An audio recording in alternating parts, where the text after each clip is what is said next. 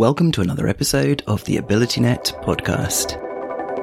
Disability, technology, inclusion. I'm your host, Robin Christopherson, Head of Digital Inclusion at AbilityNet, a pioneering UK charity with a mission to make a digital world accessible to all. Join me on this series to revisit key themes from TechShare Pro 2022, a place where accessibility professionals and allies gather once a year to share and learn together. You can download a transcript of this episode from www.abilitynet.org.uk/podcast. So sit back, grab your favourite beverage, and let's get started.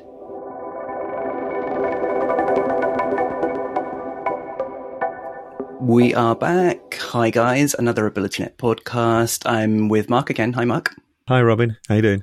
Really good, thank you. So it's about access to work this time. Now, not everyone might know what access to work is, so do you want to give us a quick potted summary? Well, this is interesting for us, I think, because access to work is one of those mechanics through which disabled people are given support in the workplace.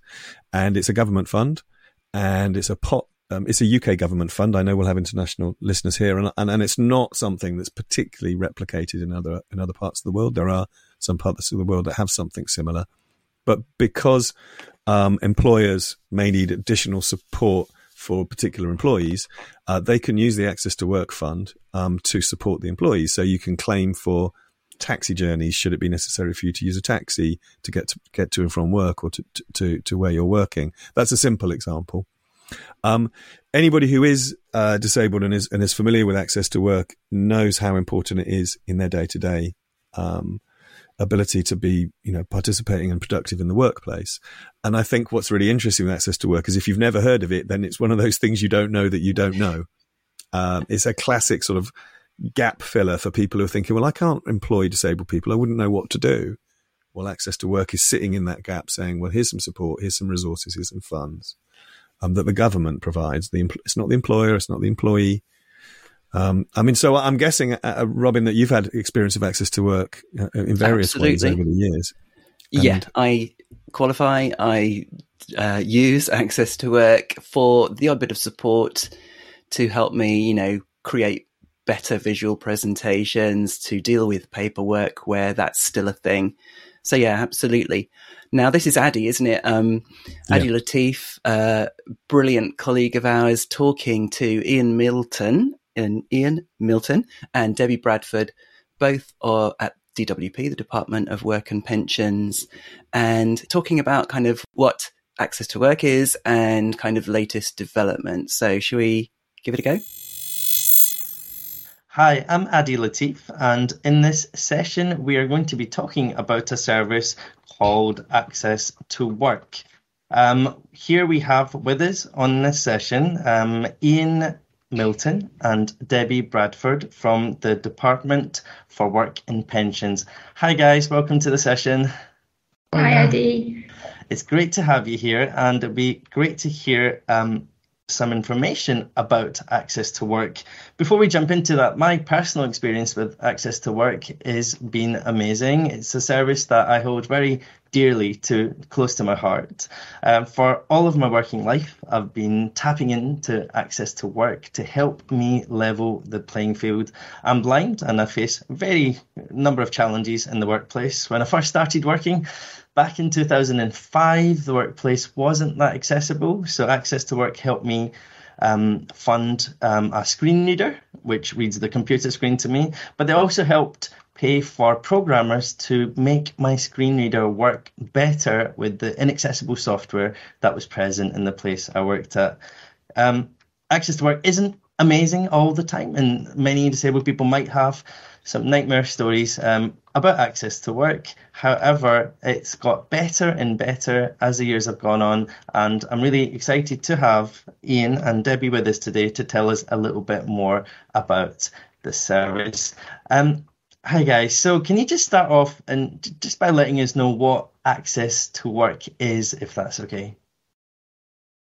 Yeah, no, absolutely. So, Access to Work is a scheme, like you say, for people with disabilities and health conditions who are either starting, returning to work, and they may need some extra support to enable them within the workplace to overcome those challenges they may face that someone who doesn't share the same condition as them may face. So, an Access to Work can, if you don't know what support that you need, Access to Work can actually help you there by giving you an assessment that Access to Work will fund 100%, and that can be done in the workplace or virtually, depending on your job. But actually, that assessment provides recommendations on the different types of support to help you within the workplace. And of course, once that's all taken place, the Access to Work grant is made available up to, I think it's £65,180 per year for those in-work support needs. So there's a real wide type of support that Access to Work can assist with, but generally it's there to help and support you in the workplace. Amazing. And can you maybe just, just to confirm, any person who has a disability and is in the workplace can access the support, is that right? Yes, that's correct. As long as they're over 16 years of age, they're living in what we call Great Britain, so that includes Scotland, Wales and England, and they're about to start work or they're in paid employment, but they can also be self-employed, running a business, freelancer or contractor, but also they could be an apprentice or on a supported internship, traineeship, and so on. So there are quite a broad eligibility criteria for people to be able to access the scheme. Right. And what would be useful, Ian, is to know what type of help do people get through Access to Work typically? Just be nice to hear some of the types of help people access. Yeah, so one of the key things that we normally provide is specialist aids and equipment. So that can be things like you mentioned earlier, screen readers, it can be scripting, I think it was you mentioned, to enable that to work better. It can be chairs, it can be filters, there can be a whole range of things. But additionally, Access to Work can also provide support workers, such as job coaches, to enable you to learn the job and obviously overcome some of the barriers. It can be a British Sign Language interpreter to help with communication, but also it can be a job aid, where a job aid is someone that's enabling you within the workplace to do activities that you may not necessarily be able to do without that type of support. And Access to Work does fund those. There are other types of support available from Access to Work, such as assistance in travelling to and from work, where you can't necessarily use public transport or drive yourself because of barriers in relation to accessibility. But actually, Access to Work can also provide communication support at interview for individuals who can't express themselves clearly in that process, but also in sign language interpreting to really help people overcome those barriers in that initial step that's really important in moving into employment. So Access to Work can provide some sort of pre-employment support as well. I wasn't aware of that. How far does that extend? So at the moment, it is mainly that communication support at interview, but on some DWP programs, where someone's doing an in-work element, then Access to Work can provide some support that isn't available from the provider, such as Work and Health program is already providing. But we do have some vocational programs across government that I think I might have mentioned before, but they're also available for the in-work strands, so supported internship, traineeships, apprenticeships, but also Access to Work funding can be available where someone is doing work experience and that's for up to 8 weeks per year. It doesn't have to be 8 weeks in one go. It can be 4 periods of 2 weeks, for example, as long as in a 12-month period, it doesn't exceed 8 weeks, that funding is available for the work experience. And that's the same as other access to work funding. It's just for a shorter period of time for the work experience. That's amazing. That sounds really, really powerful. I wasn't aware of that. That's great. And how does someone, like an employer, if they've got someone disabled working for them, or they've just employed someone disabled, or they're thinking about having, more disabled people work for them, how much commitment financially then does the employer have to put down, or how do you figure out if the employer needs to pay for something, or if Access to Work needs to pay for something? Yeah, that's a good question. That's very, very complicated. So I'm definitely going to okay. You've got 1 minute. No.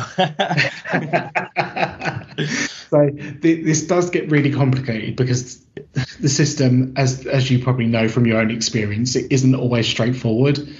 But I'm going to try and make this as simple as I can. So if someone's been in work for more than 6 weeks, when they apply for Access to Work, the employer may be required to make a contribution towards the cost of that support.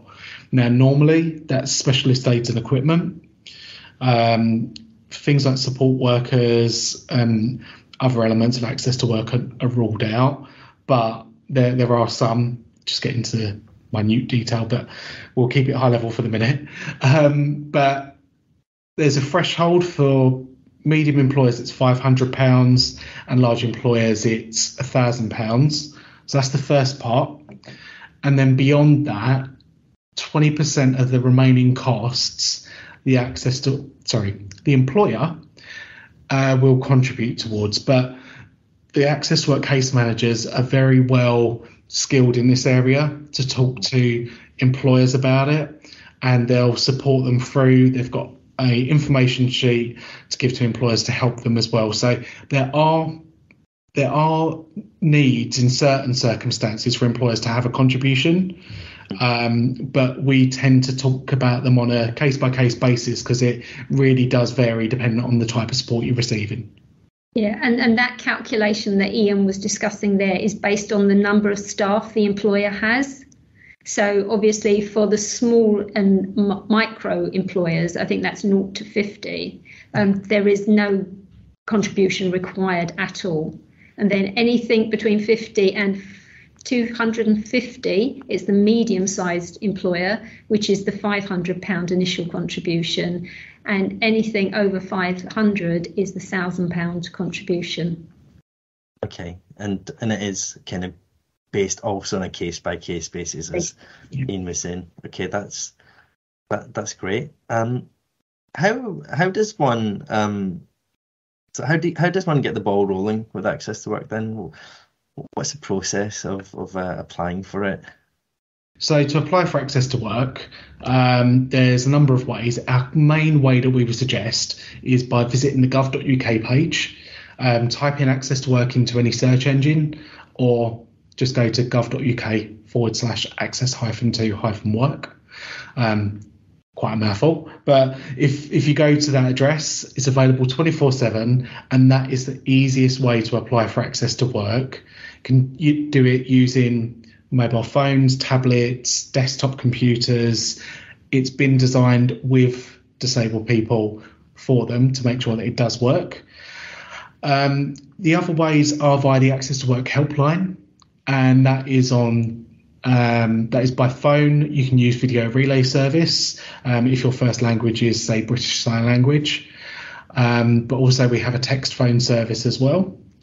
That's normally open between the hours of 9 and 5, Monday to Friday, and can be contacted on 0800 121 7479. And there are two key main routes to come into Access to Work and apply. But like I say, the online application takes all of the information, is available 24/7. I recommend that as the best route to come into Access to Work and apply.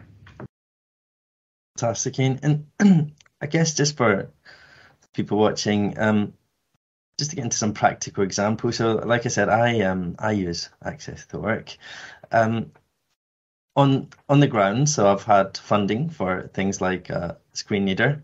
I've had funding for support workers at times. So as a blind person, I need a set of eyes at times. If I'm creating a PowerPoint presentation, I need someone to say, "Oh, Addy, that looks really ugly," or, "There's something wrong with your writing there. That's a bit off-centered," all that kind of stuff. So I get help at times through a support worker. To get to the office, I got some funding for a little while for travel to work. So I would get an Uber to the office, and all that would be covered by Access to Work. Can you just walk us through what the sort of back end of all that is, what the process is to get that money? What kind of levels of admin is involved with that? Just to give people an insight to that. So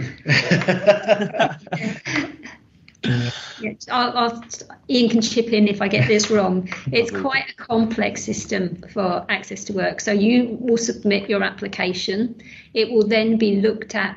For a caseworker will be allocated your application. Now, if you know what support you need, then that support can be put in place straight away. But if you don't know what support you need, then your application will be sent to one of our holistic assessors who will come out and see you in the workplace, or you can do that virtually. The assessor will assess what needs you need, talk to your employer, and make recommendations, which will then go back to the Access to Work caseworker, who will then use those recommendations to put the award in place.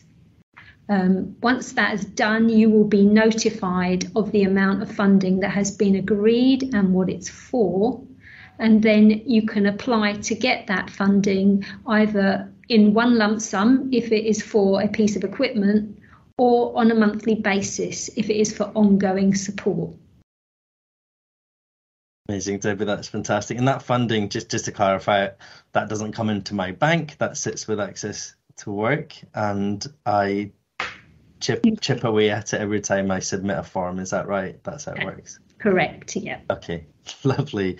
And those forms, I mentioned that, I've had some struggles with Access to Work. Those forms in the past were always paper-based. I had to fill out forms, I had to sign them physically and then post them back. And that was very challenging for me as a blind person to do that. And for many other people that I know had the similar struggles. But since the pandemic, one of the kind of upsides I've found is it's moved more digital, so now you can submit things electronically.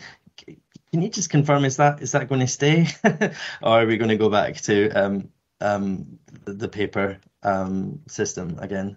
Well, we have some exciting news on that one. Yeah, so I'm going to give you an up-to-date report on that.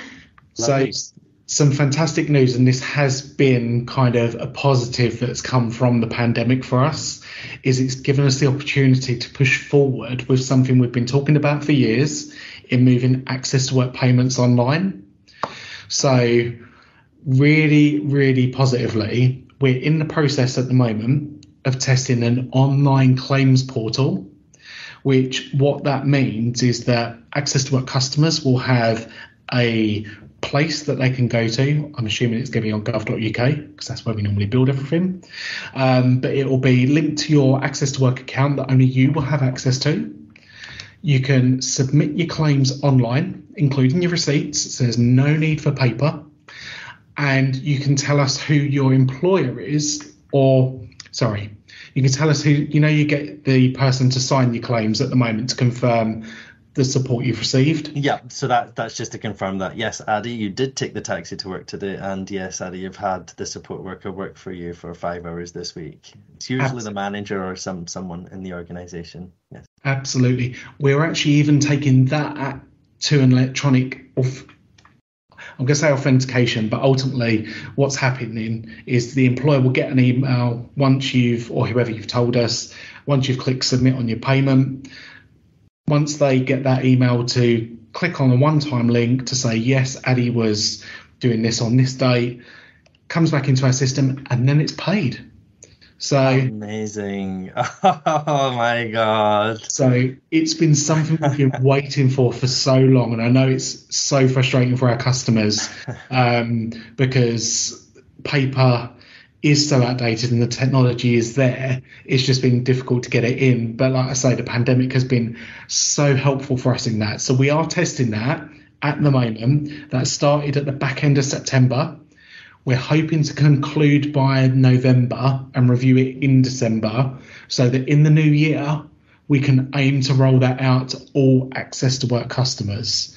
Haven't got a date in the new year, but our digital teams are telling us the new year is when they're looking to do it. So it's not that far away, and I hope it's fantastic news for you and everyone else who comes to Access to Work. Oh, that is incredible. Just as an audio description, I've got a big, massive smile on my face. And I guess that brings me on to my next point in our little chat before we started today. We were talking about there's quite a backlog, and I guess there's various reasons, and it'd be nice for you to just maybe to share that with us, the backlog. But I'm guessing this move to digital will help, to reduce the backlog. But can you just tell us a little bit about this backlog, just to help people manage their expectations? Yeah, so you're absolutely right. We've got a massive digital transformation program going on. So at the moment, we've got the front end digitalized, so you can apply online, and we've got the back end hopefully digitalized, which means payments will come through. But it's the middle chunk that is currently also being transformed and is taking some time, and that's causing some of the problems with delay. But what we have seen is, obviously with the pandemic, we introduced a new offer for disabled people, which reacted to the situation people were in, and it's for hybrid working. So what this means is that you can have support in the office, in the workplace, and also at home. So this is something new, and I think we've seen a lot of people take up this offer recently. And also, one of the main criticisms we get about Access to Work is it's the government's best kept secret. Well, we've started to unlock that secret, and we've been doing an awful lot of promotion work, and the numbers have just been flooding in. And I think it's a combination of all of that has caused the problem. But what we are doing within Access to Work, if you've got a job to start within the next 4 weeks, your application will be prioritised. Or if you are applying for renewal, so you've already got Access to Work and it's going to run out, your application will also be prioritised. So we've put in some steps to try and protect the employment, and we've brought in additional staff. There's nearly 150 new staff have been brought in to support Access to Work, and they are all working overtime as well. So loads of measures are in place, and we are, desperately trying to get that backlog down, because we've done all this work to bring people in. So we want to make sure they get that support now. That sounds really promising, Debbie. And just a wee technical question: if there is, say, someone's support has ran out and it's taken a little while for it to be renewed, will they usually get that time in between that the payment might have stopped? Will that be covered? Yeah, as long as they need that support, it will be covered. Yeah. Lovely, excellent. Is there just to finish with, is there anything you want to say that's not been covered so far that you'd like people to know about? Yeah, we've got some really exciting things happening in Access to Work. So something we've been testing in universities to help disabled students coming out of university and moving into the world of work is an adjustments passport. So we've been testing this in 3 universities in Wolverhampton, Manchester Metropolitan and King's College London. And what is happening is that students are completing the passports with their students' officers. So any support that they've had at university, whether it's through a disabled student's allowance or the university has put support in place, capturing all that support down so that then the students got that information, so that when they go to see an employer, they can say, this is the support I've had in the past, this is the support I will need in the future. And also raising awareness awareness of access to work, because we found a lot of students were not aware of access to work, and also employers. So we're trying to sort of bridge that gap with the passport. And then if the student is happy that that passport has captured all the needs that they are going to need in the world of work, they can then use that for their access to work application, so that we can get the support put in place quicker rather than having to go through on the assessment route. So we've been testing it for a year. We've had really great feedback on it, and we will hopefully be able to roll that out. But at the same time, in our job centres, we've introduced what we're calling the Health Adjustments Passport. And this means if you're a disabled job seeker, you can have a conversation with your work coach, get the passport completed, and that will enable the work coach to then send you to the appropriate job for you, and also raise with the employer that you will need support and the type of support you will need. So it stops any of those difficult conversations, and also takes away some of the embarrassment, because we have been told, particularly from students, that they don't like telling employers they have a disability. Whereas if they've got something with them that says, I've got this, I've got the support, it's not going to be an issue. It's building that confidence. So really great things that are happening in that space. That sounds absolutely amazing, because one of the other nightmares people have is they start a job and they've not got the support in place till like weeks and weeks and weeks into a job, which is difficult. It's hard enough starting a new job, and then not having the support in place just makes it really challenging. So that sounds really promising. Yeah, so lots of activity in that space. We've done a lot of work in the self-employment area. So particularly for disabled contractors and freelancers, again, they can use the passport, but we've also introduced for them a flexible application.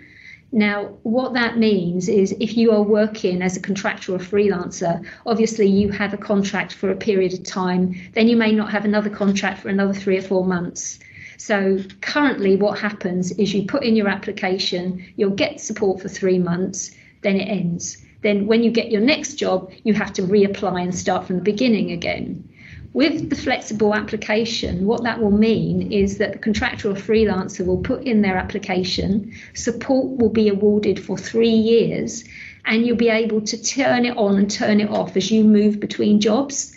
So a bit like furlough. So when you're in work, you will get the support, then it will lay dormant until your next contract starts, and then it will reactivate as soon as you move into the new area of work.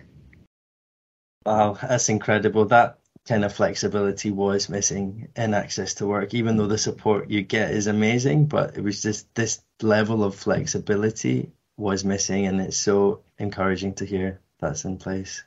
Yeah. And one final thing, and then... There's something else. You shouldn't have started the EPC. Oh, wow. We are also currently delivering a pilot known as Access to Work Plus. Now, Access to Work Plus is really targeted at those individuals who need an awful lot of work, support to get into work. So these will be people who need more than the current access to work. So we're introducing an enhanced level of support for these individuals that brings in things like supervision and ongoing job coaching. So rather than job coaching sort of stopping after 26 weeks, this can be indefinite.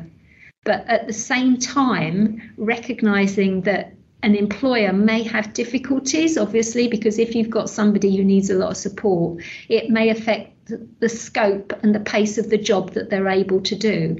Mm-hmm. So where an employer is willing to flex that job and make adjustments to enable that individual to work, there is for the first time some funding that is available for that employer if they are willing to do that adaptation to the job role to enable that individual to work. So it's only in the pilot stage at the moment. So we're getting some interesting case studies of individuals who've never been able to work since they've left school and now sort of approaching 30 are moving into work for the first time. So some really positive outcomes that we'll probably be able to share with you next time. That sounds incredible. And for that scheme, do you have particular employers that you work with, or would it just be would it be down to the candidate to find an employer that'd be willing to to take part in that kind of scheme? So it's open to all employers. We have been working with the disability confident employers to raise awareness of that. And we've also been working with some social enterprises that, again, to raise awareness. But the offer is open to any employer. But those are the sort of key areas where we've been targeting our sort of focus on. Fantastic. Great.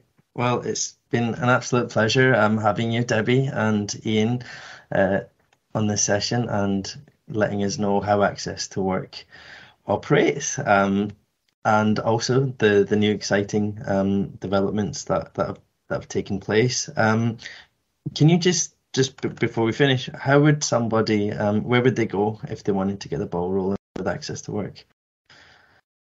So to get the ball rolling with Access to Work, people would need to, if they want to apply, go onto the gov.uk page and search Access to Work, or just to find out a bit more, or to ask an advice or for more information, they can contact the Access to Work helpline between 9 to 5 Monday to Friday, and all the contact details are available on the gov.uk page. But just for ease, the phone number is 0800 121 7479. Fantastic. Great. Thank you, Ian. Thank you, Debbie, so much for joining us on this session. Thank you so much. Thank you. Thank you. So, Robin, that's great, isn't it? I think that it's really important, and particularly I'm sure listeners will get this sense that, it's quite difficult for the Department of Work and Pensions to talk about Access to Work in a disability event. There's a lot of questions in there that they need to answer on an ongoing basis. And we're talking to the civil servants who are attempting to make sense of the policies. I felt, quite apart from the quality of the information that's in there, I think it's worth saying that I was very pleased that TechShare Pro for them provided a space that they could connect with the disability community.